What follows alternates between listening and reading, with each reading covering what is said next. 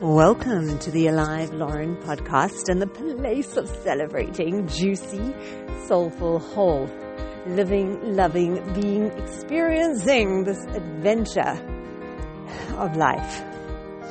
So sometimes it's happened to me that I hear a line. It can be anywhere. It can be on just randomly. It can be a line in a song. It can be a line in a talk. But like, you know, when they have those tuning forks, and then as a tuning fork resonates, it starts to get something else to resonate. Or if you have like a string of a harp plucked or a guitar string plucked, sometimes something like plucks a string, or it's like vibrating, like a very intensely vibrating tuning fork, that something in me starts to resonate with it, and it's like, oh my God. And then sometimes it carries on resonating, like way past the time. So this happened, one of Mickey's talks from the Temple of the Universe at TOU.org, and he was talking about presence and living fully and presently. And he had this line that every interaction, everything is an end game. In that, if you go for a walk in the park and you happen to bump into someone and you have a good rapport and you land up walking a portion of your walk in the park together, that is the end game. The end game is just the interaction at that time with that person. It's not, oh God, I wonder if I go back to the park same time tomorrow, am I going to bump into them? Oh, I wonder if this is going to be a significant relationship. Oh, you know, I'm not actually in a relationship. Maybe this could be my next partner. It's not any of that. It's literally like every interaction is its own end game. The point is to just be present with it as fully and wholly that when it's done, it's done. Oh my God, it just reminds me of that. Oh, that other was so beautiful. A friend once shared them. I don't know where they're from. She said it was called something like the 4 immutable laws of spirit or something. And it was that whoever shows up are the perfect people. Whatever time it starts is the perfect time. Whatever happens is the only thing that could have happened. And when it's over, it's over.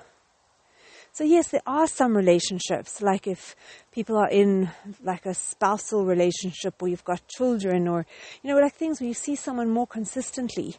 But it's like really to have this energy of everything, every interaction.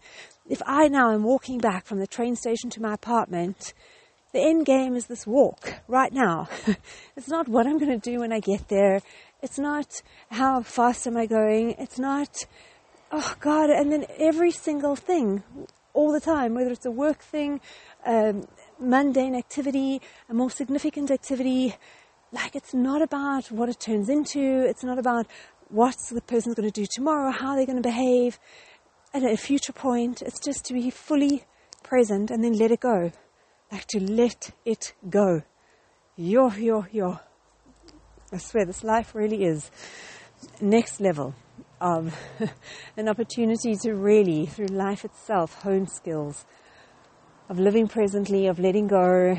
Oh, and I love this. I love it so much. I don't keep saying it over and over again, but it's so amazing to see everything as an end game and just to witness everything. Even, I was with some friends and someone was hosting. And it was like, at some point, she mentioned that she's finding it a bit challenging being present when she looks at like everything that has to be cleaned up later in the evening. And it's like, it's even being present with that. So the end game is just being present with those crazy emotions that are coming up. And you're noticing, I'm getting distracted. Oh wow, I'm getting distracted from the presence because there's a part of me anxious about the cleaning up. Isn't that fascinating? Oh, yeah. And then I know this is also, God, Lord knows, I need to benefit from like repetition and reminders. So there's somebody getting married this week. And then when I asked about the story of how she met her future husband, so it was just quite interesting because there are a lot of like little points that if any of them had been different, they may not have met.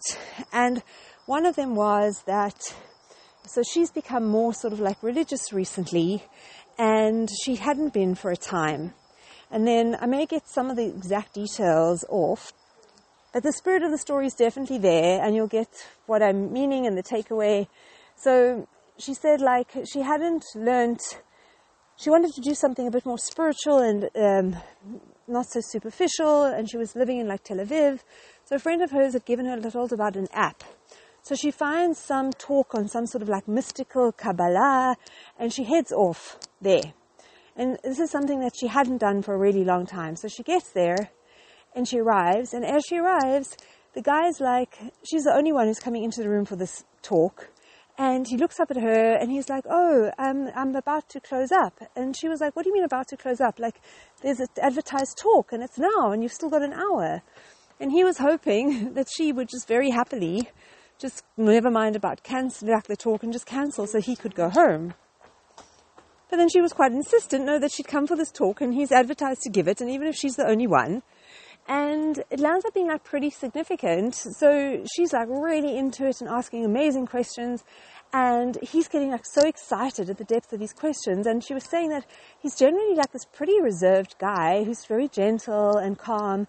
And several times he got up so excited because, like, for more religious circles, it's quite a, like, thing to focus on getting partnered with, like, your soulmate or your soul partner. That a lot of growth in this lifetime comes from having someone that you're in relationship with, and you learn about yourself and each other through the relationship, and so much more than you would possibly learn on your own.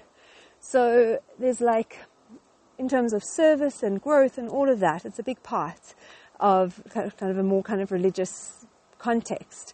So he's getting up very excited at several times saying, oh my God, I'm going to help you find you, like, your kind of soul partner, and it's going to happen this year. And he's very excited. And then he, like, calms down and carries on teaching for a while. And then she's very engaged and asks all these amazing questions. And then it, like, happens again. And then he invites her to come to their family for, like, a Shabbat dinner that week. Then, separate to this, he had someone that used to work in this, like, synagogue and was his right-hand man. And then this guy also decided that he wanted to be, like, more observant and more religious, and he actually wanted to move to, like, Jerusalem. And then he'd said that he's not going to really, like, come back to Tel Aviv for a while. And something happened about that particular Friday night that, not that even this rabbi who invited this girl who's getting married, the rabbi didn't think of, oh, I'm going to invite her because I've got in mind the guy who used to be my right hand, and I'll invite him. He didn't. There was some other reason that he invited him to come that evening. And that's the evening when they met. And there's so many, like, little things that if she had not decided to look for a talk, had she not gone that evening, had she not insisted, you know, that he honor the hour, had she not been so, like, attentive and engaged that he may have invited, the fact that things happened that her current, like, husband-to-be in a few days was there, and I can't remember exactly why he was there. Something brought him there that night when he'd committed to saying that he doesn't actually want to spend much time in Tel Aviv for the immediate, like, foreseeable future. And just that thing again, that when these things happen, it works for me so much. Not that there are signs of being on the right path, but rather that there is no right or wrong path. There's just the perfect path. There's where you're meant to be. And that when we see these moments of, like, how synchronous things are and how timing is so profound beyond anything that we could fathom or plan, or the scale of it is, like, astonishing because it's all of us are interconnected, that there are just actually reminders that every single moment of life is like that, even if we cannot see it.